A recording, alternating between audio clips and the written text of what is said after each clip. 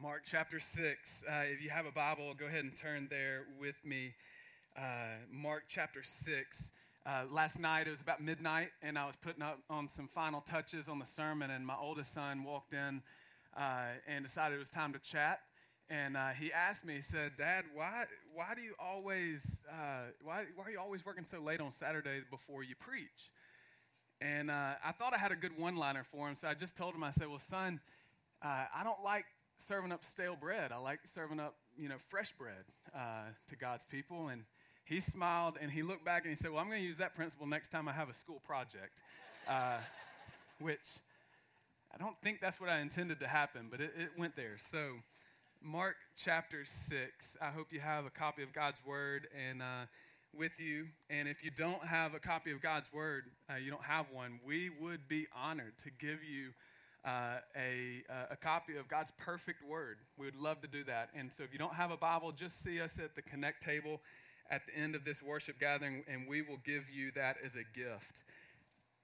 This has been a difficult week in the world as war has broken out in Europe for the first time in decades. And no doubt we've all been moved as we've read the news and seen images and heard just stories of the horror of war. But the difficulty has been particularly close to some in our church family who have loved ones in Ukraine. For brothers and sisters like Andre and Julia, it's been a week of sleepless nights, nonstop phone conversations with family inside Ukraine, and a lot of fear and anger and worry. And some of you might even be in the same situation as our brothers and sisters are. And, Andre and Julia shared that they actually had family members living in Ukraine, and shared that there were some Russian Marines that had unloaded literally in the family's backyard and placed mines all over the place, preventing them from fleeing. And I heard last night that their family was able to get out and get safety. Thank God for that. But that's not the case for many people today. It's not the case for a lot of people, and it is a very scary set of events that are happening right now as we're gathered in this place. And so there's people hiding in underground metros. There's no food. There's no water. Julia shared that there's babies being born. There's not adequate hospital care. This is absolutely an awful situation. And so what I want to do is just stop right now and let's just pray. Let's pray for our brother and sister in Christ, Andre and Julia, for others in our church family who this is not just a distant news story, but this is very personal as family and loved ones are in harm's way. And let's pray for the people of Ukraine. Let's pray for the people who are in harm's way today. So, Heavenly Father, we do. Even as we turn our attention to your word, we want to pause and pray on behalf of our precious brother and sister, Andre and Julia, for their precious children and for their family that right now is in a war-torn country of Ukraine. And we also want to pray for countless others who are going through this horrible situation. God, would you please be their peace that surpasses understanding? Would you be near to them in their fear and in their pain? And would you remind them that you have an eternal love for them in Christ Jesus, that 10,000 years from now will not run dry? God, we pray that Russia will relent of their desire to control Ukraine, and that both the Ukrainian and Russian people will be able to live in peace. We pray for our brothers and sisters in Christ who are right now in Ukraine, who are anxious about this war. We pray for preserving grace for the church there of the Lord Jesus Christ, that in the ashes of war, the gospel would brilliantly shine forth to many people. And somehow, God, in your infinite wisdom, you would use this crisis to bring about good from those who meant it for evil. You're that kind of God, and we ask you to do this in the name of Jesus. Amen. Amen. These are difficult days, uncertain days, but I do believe that they are days that God is using in unique and powerful ways. I read one pastor in Ukraine who decided to stay and not flee. He decided to stay so he could serve the people, and this is what he said. He said, if the church is not relevant at a time of crisis, then it's not relevant in a time of peace. It's a pretty powerful statement from a pastor who's saying, hey, listen, this message, what we're doing, how we're serving people in the name of Jesus, how we're proclaiming the gospel, if it's not relevant in time of crisis, then there's no way it's relevant in time of peace. And I was thinking about that this week and thinking about the relevance of Pastor David's sermon last Sunday from Mark chapter 4, where David, he showed us from the parables of Jesus that God is establishing his kingdom. Now, we say things like that in the church and just fly right through it. But do you understand, in light of all that's happening in the world today, above all of that, God himself is establishing his kingdom through the redemptive rule and reign of Jesus. Through the redemptive rule and reign of Jesus. And I want you to see this, church. I want you to be able to connect the dots. Even as world leaders are jockeying and seeking to expand their rule and reign, above it all, God is establishing his kingdom, his rule and reign through the lives of those who will trust him and follow King Jesus. So as each person lays down their rebellious arms against this God on high and follows Jesus, the kingdom of God is going forward, is being established. Now, that was 1 week ago from today. And I don't want to re-preach that sermon, but I fear too often we disconnect what Sunday's all about with the rest of the week. And most of us have seen a sharp increase in the amount of time we've been paying attention to the news this week. Most of us have increased the number of hours that we've been paying attention to what's going on. And I've been watching and praying, and to be honest with you, have been worrying and even questioning, frustrated at times. But yesterday, as I was preparing for this sermon and thinking about last week's sermon, God reminded me of the most important truth in all of this. That even in the midst of a broken, full of sin and suffering world, that God is establishing his kingdom. That God is doing this. He's redeeming and restoring through the gracious rule and reign of King Jesus in our lives and in lives all across the globe today. That's a powerful statement. And that is what the Gospel of Mark is about. That's what we desperately need to see today. We desperately need to believe it, to trust in it, no matter what we face in the world this coming week. So last week's sermon, this week's sermon, in fact, the whole Gospel of Mark is showing, is revealing in powerful ways, even as historic events unfold right before our eyes, God is doing something even greater. And he's doing something that will last so much longer. He's redeeming and restoring. He's establishing his kingdom. And his kingdom, listen, doesn't look like any other kingdom. And the king of this kingdom doesn't resemble any other king. You see, his kingdom is good news for weak and weary sinners who humble themselves and turn to King Jesus. And this is good news. His kingdom is good news for those who right now are going through unimaginable suffering. But make no mistake about it, this is really bad news for tyrannical leaders as well as every other person on this planet who is pridefully seeking to establish their own kingdom. And so, church, I don't want you to miss connecting the dots here. God's kingdom, the redemptive rule and reign of God in Jesus is at hand. And we all have to respond to that. Every one of us has to respond to that. And today I want to show you in Mark chapter 6 that there are two responses to Jesus. Two responses to King Jesus. And I also want to show you two realities in light of that. Response number one, I'm going to go ahead and give it to you. Response number one, you can reject Jesus as your king. You can reject him as your king.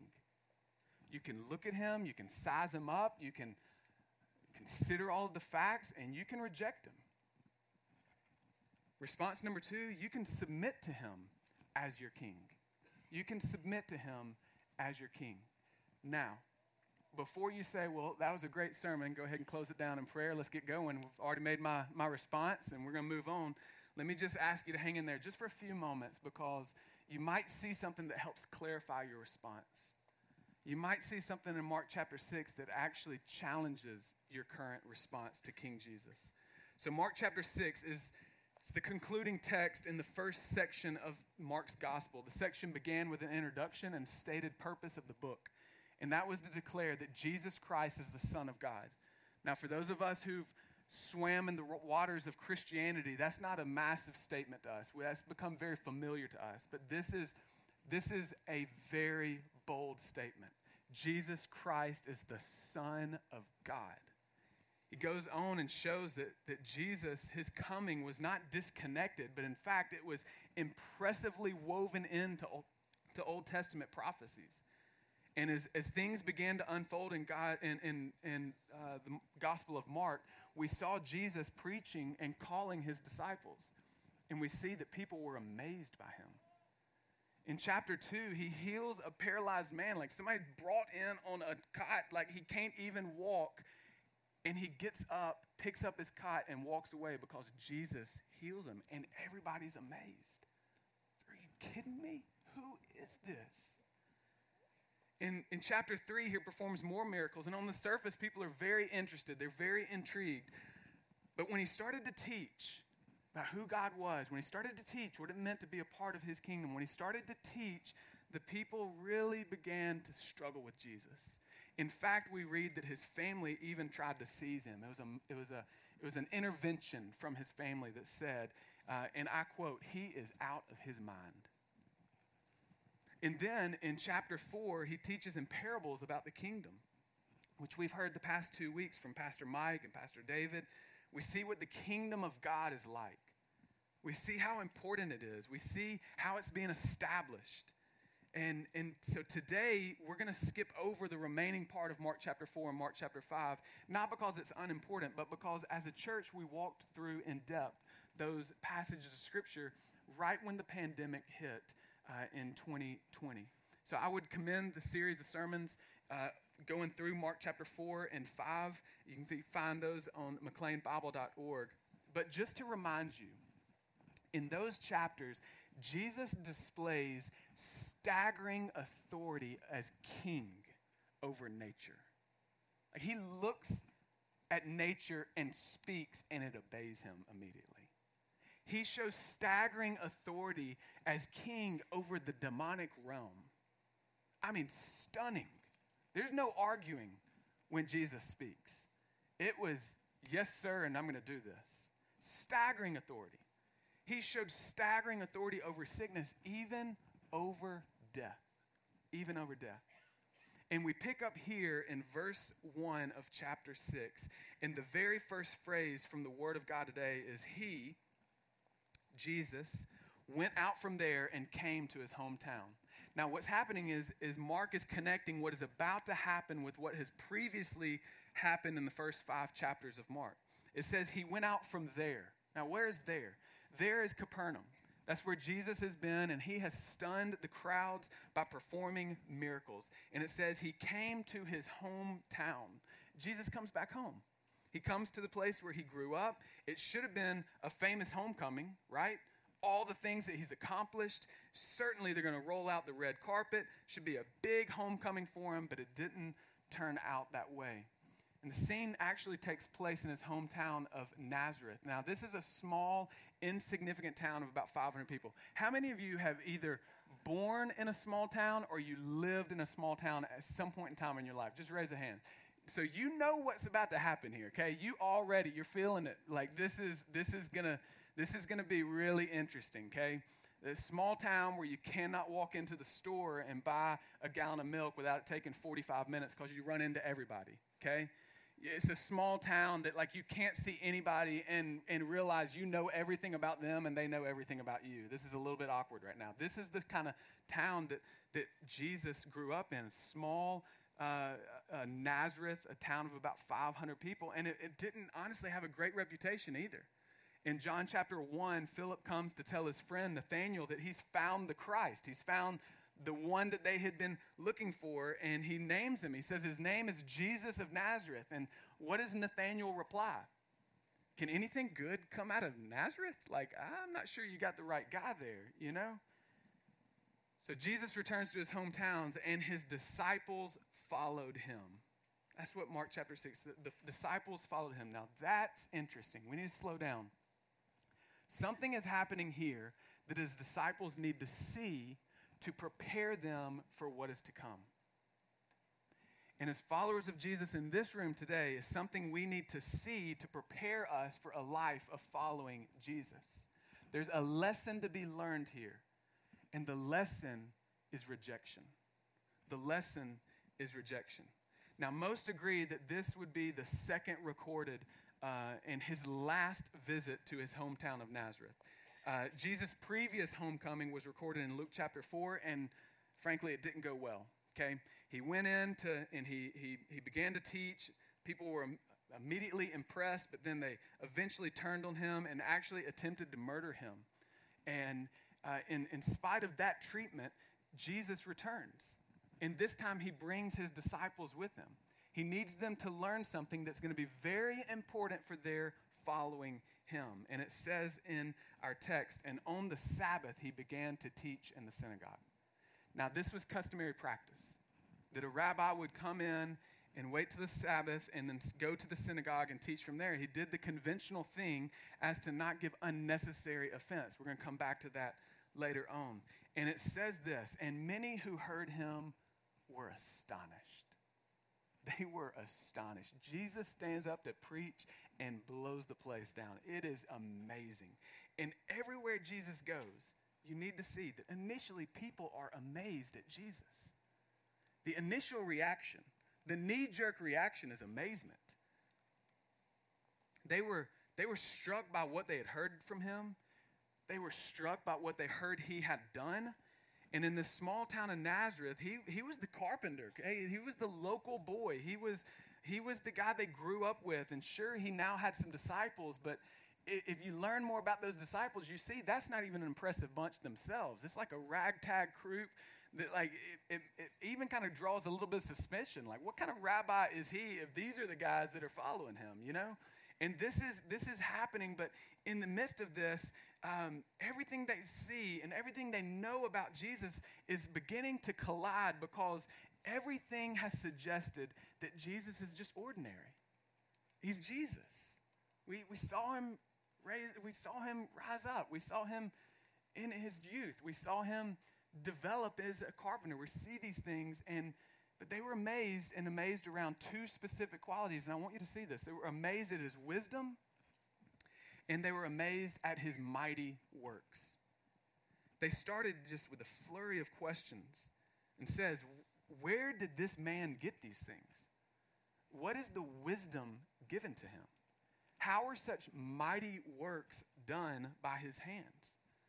They're sitting back, the local townsmen. They're, okay, wow, I'm impressed. Jesus came back. He's got some things going. We didn't see it coming. You know, there's a few hiccups growing, but, you know, hey, he's doing some things, and we're really impressed. And you know, what is so interesting is it's easy to be amazed at Jesus when you only take part of Jesus. Is it not? When you're from afar away or you only look at a portion of Jesus, you can be amazed. But it's actually when you get closer and you take all of Jesus that he offends every single one of us. He offends every single one of us. So they're initially amazed, but that attitude starts changing to suspicion. And that begins to grow even into, it seems like some annoyance as they begin to question Jesus. And that just gives way to full-blown offense and rejection. In verse 3 it says, is this not the carpenter? Is this not the carpenter? Like, we know this guy. We saw him grow up. We know his work. Are you starting to hear the contempt rise up in their questions? Is this not the son of Mary? Now that was more than likely a cheap shot, okay? You need to know that's more than likely a cheap shot. Maybe not, but most people would say, hey, that's probably a cheap shot because sons in this day were always identified with their fathers, not their mothers, even when their fathers were dead.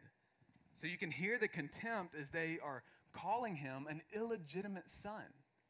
They're like, are you serious? This guy, the Messiah, the Son of God, he doesn't even know who his dad is. Like, I'm not sure. Like, are you serious? It goes on to say, is not this the brother of James and Joseph and Judas and Simon? Or are not his sisters here with us? Now, side note, can you imagine how hurtful this was for Jesus?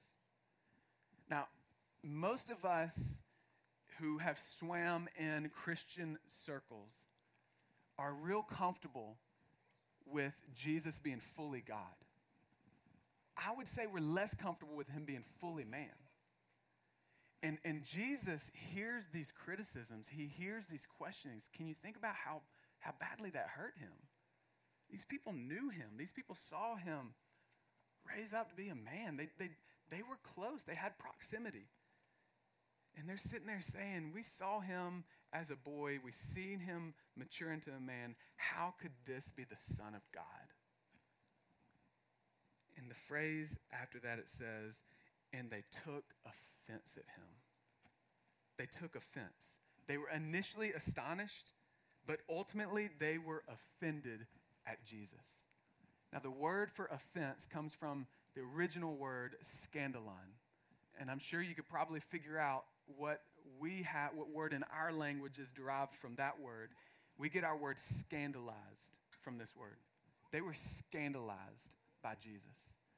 Another way to say it is this word means to cause to stumble. It's more than just a disagreement. It's more than just agreement. There's a feeling of hostility. There's a viscerally rejection of someone. This is what's going on because he offends their sensibilities. They can't deny his works. They can't deny that he's full of wisdom, but it's his identity that they can't handle. And despite overwhelming evidence, they will not believe he is the Christ, the Son of God. They can't receive him because he is offensive to them. They reject him as king. It goes on and says, Jesus said to them, a prophet is not without honor, except in his hometown and among his relatives in his own household. The climax of the story, the pinnacle of their questioning, Jesus responds with a saying he made famous. A prophet is not without honor except in his hometown. He's going to make that statement several times, but it's similar to the statement that we're familiar with. Familiarity breeds contempt. Familiarity breeds contempt. These people were very familiar with Jesus. They knew him, but they could not accept him as king. And it goes on, it says, and he couldn't do no mighty work there, except that he laid his hands on a few sick people and healed them. And he marveled because of their unbelief. Have you ever thought about what amazes Jesus? Have you ever thought about that? What amazes the Son of God who created the universe with the spoken word? Like, what can amaze him? Well, the Gospels actually tell us. One thing that amazes him, one time he was amazed in the Gospels in Matthew chapter 8. He was amazed at the faith of the Gentile Roman soldier, the centurion. Some of you know this story. His servant was sick, and he went to Jesus, and he pleaded with him to heal him. And he said, you can just speak a word, and this servant will be healed. All you have to do is speak a word. And what does Jesus say? Jesus said he marveled and said to those who followed him, truly I say, with no one in Israel I have found such faith. Is it not remarkable that childlike faith in King Jesus amazes him? But here in Mark chapter 6, Jesus is amazed at their unbelief. At their unbelief. He's astounded by his hometown's lack of faith. It says he marveled because of their unbelief. Now, how terrifying is that? How terrifying is it to consider that you can amaze God at your unbelief? These people had access. They had proximity. They had opportunities. They saw him raised up in their own hometown. And yet, even after enjoying every one of those privileges, they rejected him. That's amazing unbelief. And I know a few people like that who've listened and learned. They've seen lives changed and still have amazing unbelief. Amazing unbelief. There might be even some of you here today that find yourself in that category. You've seen the power of God in other people's lives. You've seen your spouse come to faith in Christ. You've seen how your spouse's life has been changed. Maybe a student here today. You've seen salvation in your friend's life. You've seen salvation be poured out in your family's life. There's clearly a difference. There's transformation that has occurred by the power of Jesus. Or maybe even you come here regularly to worship on Sunday. You've seen it. You've sung it. You've sat under the preaching, but you do not believe. You still reject Jesus. You just blow it off. You dismiss it. You can rationalize it. And here is why amazing unbelief is terrifying. The unbelief withholds Jesus' healing power and grace from flooding into your life. That's terrifying. That you could sit there today with unbelief in your heart, and in fact, that withholds the King of Glory's grace and healing power flowing into your life. That's how terrifying amazing unbelief is. Now, before you start walking out, because you hear me saying that unbelief hinders the power of God, let me explain just a little bit. How could the omnipotent Son of God be limited by unbelief in Nazareth? How could the all-powerful Son of God be limited in your life? That just doesn't make sense. And this is what one person I read this week said it so well. He said, Jesus could not do miracles because he would not in the face of blatant unbelief.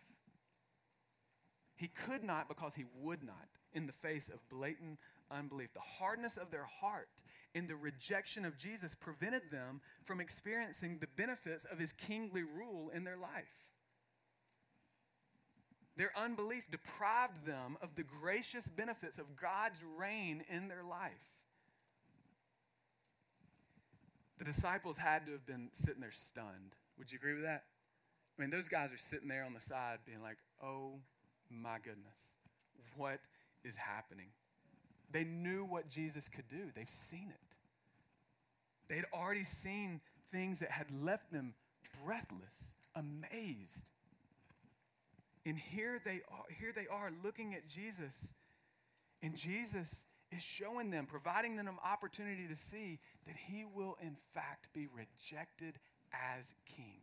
Despite the overwhelming evidence, Jesus would still be rejected as king. And that is a response. One of the two responses to Jesus is to look at him, to see him for who he is and what he's done, and reject him, to walk away. Many have, and many will. In the face of such powerful truths, verified historical realities, breathtaking pictures of Jesus being revealed in Scripture, you can look at him and you can reject him. And it will be amazing when you do that. C.S. Lewis said it this way. He said, all that we call human history, money and poverty, ambition, war, prostitution, classes, empires, slavery, is the long, terrible story of man trying to find something other than God which will make them happy. There's been a lot of that list in the world. And you can join in on that list, and you can reject Jesus. You can reject him. But can I tell you something? I'm in a room full of people who got up out of bed this morning and came to worship. And I don't believe the prevailing temptation for most of us is just to reject Jesus outright. I think the prevailing temptation for us is to remake Jesus to look like something we would prefer. And can I tell you something? That's rejecting Jesus. You can remake him into something that works better for your life. But in the end, when you remake Jesus, you are refusing to submit your life to Jesus. to remake Jesus to look like a Jesus you want, is in fact ending up with a false Jesus. And please hear me when I say this. Remaking Jesus will never do for you what you desperately need done in your life, which is you need a king that will redeem you and graciously rule and reign over your life. So response number one, you can reject him as your king.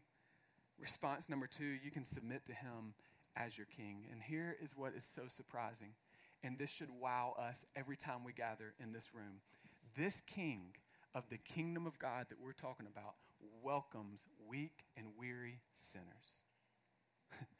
He welcomes us, opens wide the gate, and says, come on in. If you are weak and weary and you have come to the end of yourself, you have found a welcome in Jesus. If you just need a little bit of help to finish things off to where you could live your best life and everything's going to work great for you, you just need a little bit of extra, then this kingdom is not open for you.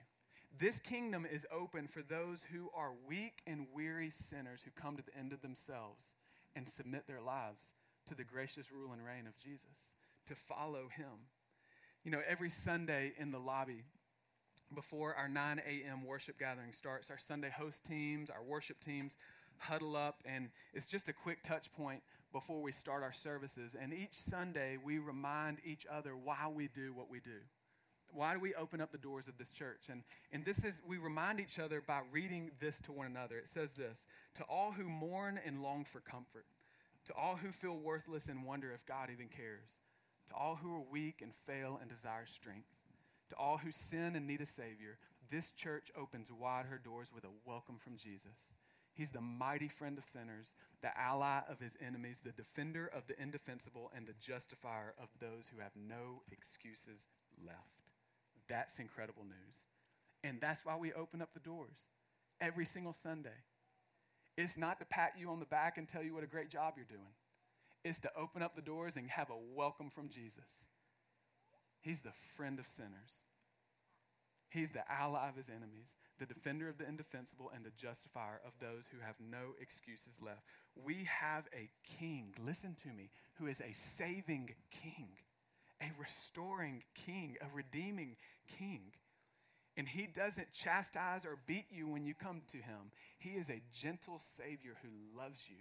And all he requires is childlike faith. To take him at his word, that he is who he said he is, and he's done what he said he's going to do for you. That's the two responses. And I want to urge you to take the latter. Submit to him as your king.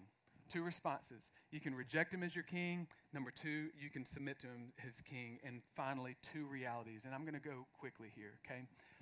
A couple of applications that I want to submit to you this morning. Number one, Jesus, and we're going to see this in the Gospel of Mark over and over. Jesus was attractive and selectively offensive. And as disciples of Jesus who make disciples, we should too. Okay? Jesus was attractive and selectively offensive. And as disciples of Jesus who make disciples, we should be too. So attractive and selectively offensive. I want to give credit here to Pastor Tim Keller for helping clarify this this week. I thought it was such a compelling and profound statement as I was studying through Mark chapter 6. And this is what I want you to see. What do I mean by attractive and selectively offensive? Well, if you look back in Mark chapter 6 in verse 2, it says, on the Sabbath, he began to teach in the synagogue. Now, Jesus had all authority just to walk up to town center on day one and put everybody on blast. Did he not? This is Jesus, right? You're created by him, sustained by him. I'm going to show up when I want to show up and tell you what I'm going to tell you. That's the authority. He had the authority to do that. But what Jesus did was, it says on the Sabbath, he began to teach in the synagogue. And I don't want to draw too much into that, but I want you to see that he did what was customary, not to provide unnecessary offense to the people who were listening to him. And so you see two words. In verse 2, many who heard him were astonished. There it is. They were attracted. They saw things that they were attracted to him. And secondly, they took offense to him. He was attractive and selectively offensive. Now, Jesus does this perfect, does he not? He does this perfect. He's so attractive and yet so offensive. And can I tell you something? We do this imperfectly as followers of Jesus. We do this imperfectly. Now, some of you are really, really good at being offensive, okay? You've got that thing nailed down. Like, you have absolutely perfected being offensive. And others of us really want everyone to like us. We really are trying really hard to put forth the attractiveness of Jesus. But listen to me, if we're going to effectively make disciples of all nations, beginning in Greater Washington, D.C., which is our mission statement, then we need to grow in this. We need to become more like Jesus in this. And for those of you who are just offensive all the time, you need some brothers and sisters in your life to look at you and say, hey, listen, Jesus is attractive in some really powerful ways.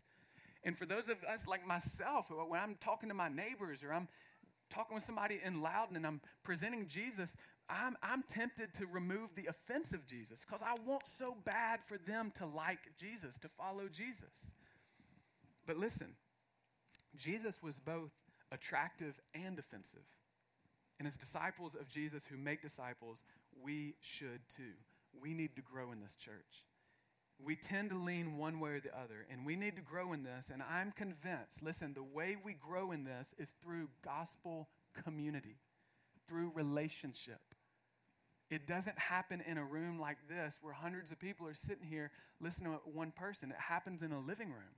It happens life to life, where some brothers and sisters in Christ can look at you and be like, you're being unnecessarily offensive.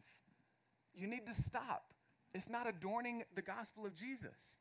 Or, hey, I'm going to pray for the courage that you don't just put out the attractiveness of Jesus, you also put out the offensive Jesus. You also put out the offensive Jesus. So Jesus is both attractive and offensive. And as disciples of Jesus who make disciples, we should be too. Second reality, and this is where I'm going to end today. Jesus is not always the king we want, but he's always the king we need. Jesus is not always the king we want. In Nazareth, Jesus was not the king they wanted. The small town of Nazareth looked at Jesus and they said, that's not who we want to be king. We're waiting on somebody to come down and beat Romans down. We want someone who's going to come in and bring back the glory of Israel and humiliate our enemies. And they rejected Jesus because he was not the king they wanted. And in our lives, you will be tempted this week to reject Jesus because he's not going to be the king that you want. We want someone who's going to help us feel good about ourselves. We want someone who's going to assist us in achieving and our ambitions and our dreams. We want someone who is going to get us to heaven safely but not make too many demands on our lives here. This is the Jesus that you want, but it's not the Jesus you need. The Jesus you need is the one who's going to sit there and look you in the eye and call sin, sin. That's going to lovingly confront you in your sin, in areas, in relationships and circumstances where you're not following him as king of your life. The king that you need is one that's going to look at you in the eye and call sin, sin, and not just stay there, but the kind of a king who's going to love you enough to pay for those sins in full. To pay for those sins in full at great cost of himself so that you can be restored and redeemed and have a forever home in the kingdom of God. That's the king you need. That's the king you need. Jesus is not always the king we want. But I assure you, every moment you live this week, he will be the king you need. One historian said this in closing. I'll leave it here. He said, what is beyond dispute is that in the ministry of 2 or 3 years of Jesus of Nazareth, he attracted and infuriated his contemporaries. He mesmerized and alienated the ancient world. And he unleashed a movement that has done the same ever since, and thus changed the course of history forever. When you look to Jesus of Nazareth, are you attracted or infuriated? Are you mesmerized or alienated? Have you rejected him even remade him? Or have you submitted your life to him as king? Every area you will follow him in his gracious rule and reign over your life. Will you pray with me?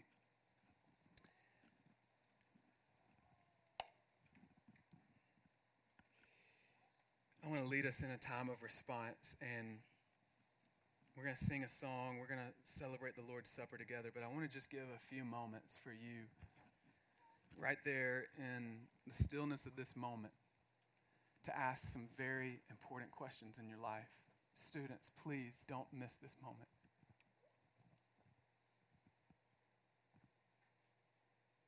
And the question is this: have you rejected Jesus of Nazareth as your king?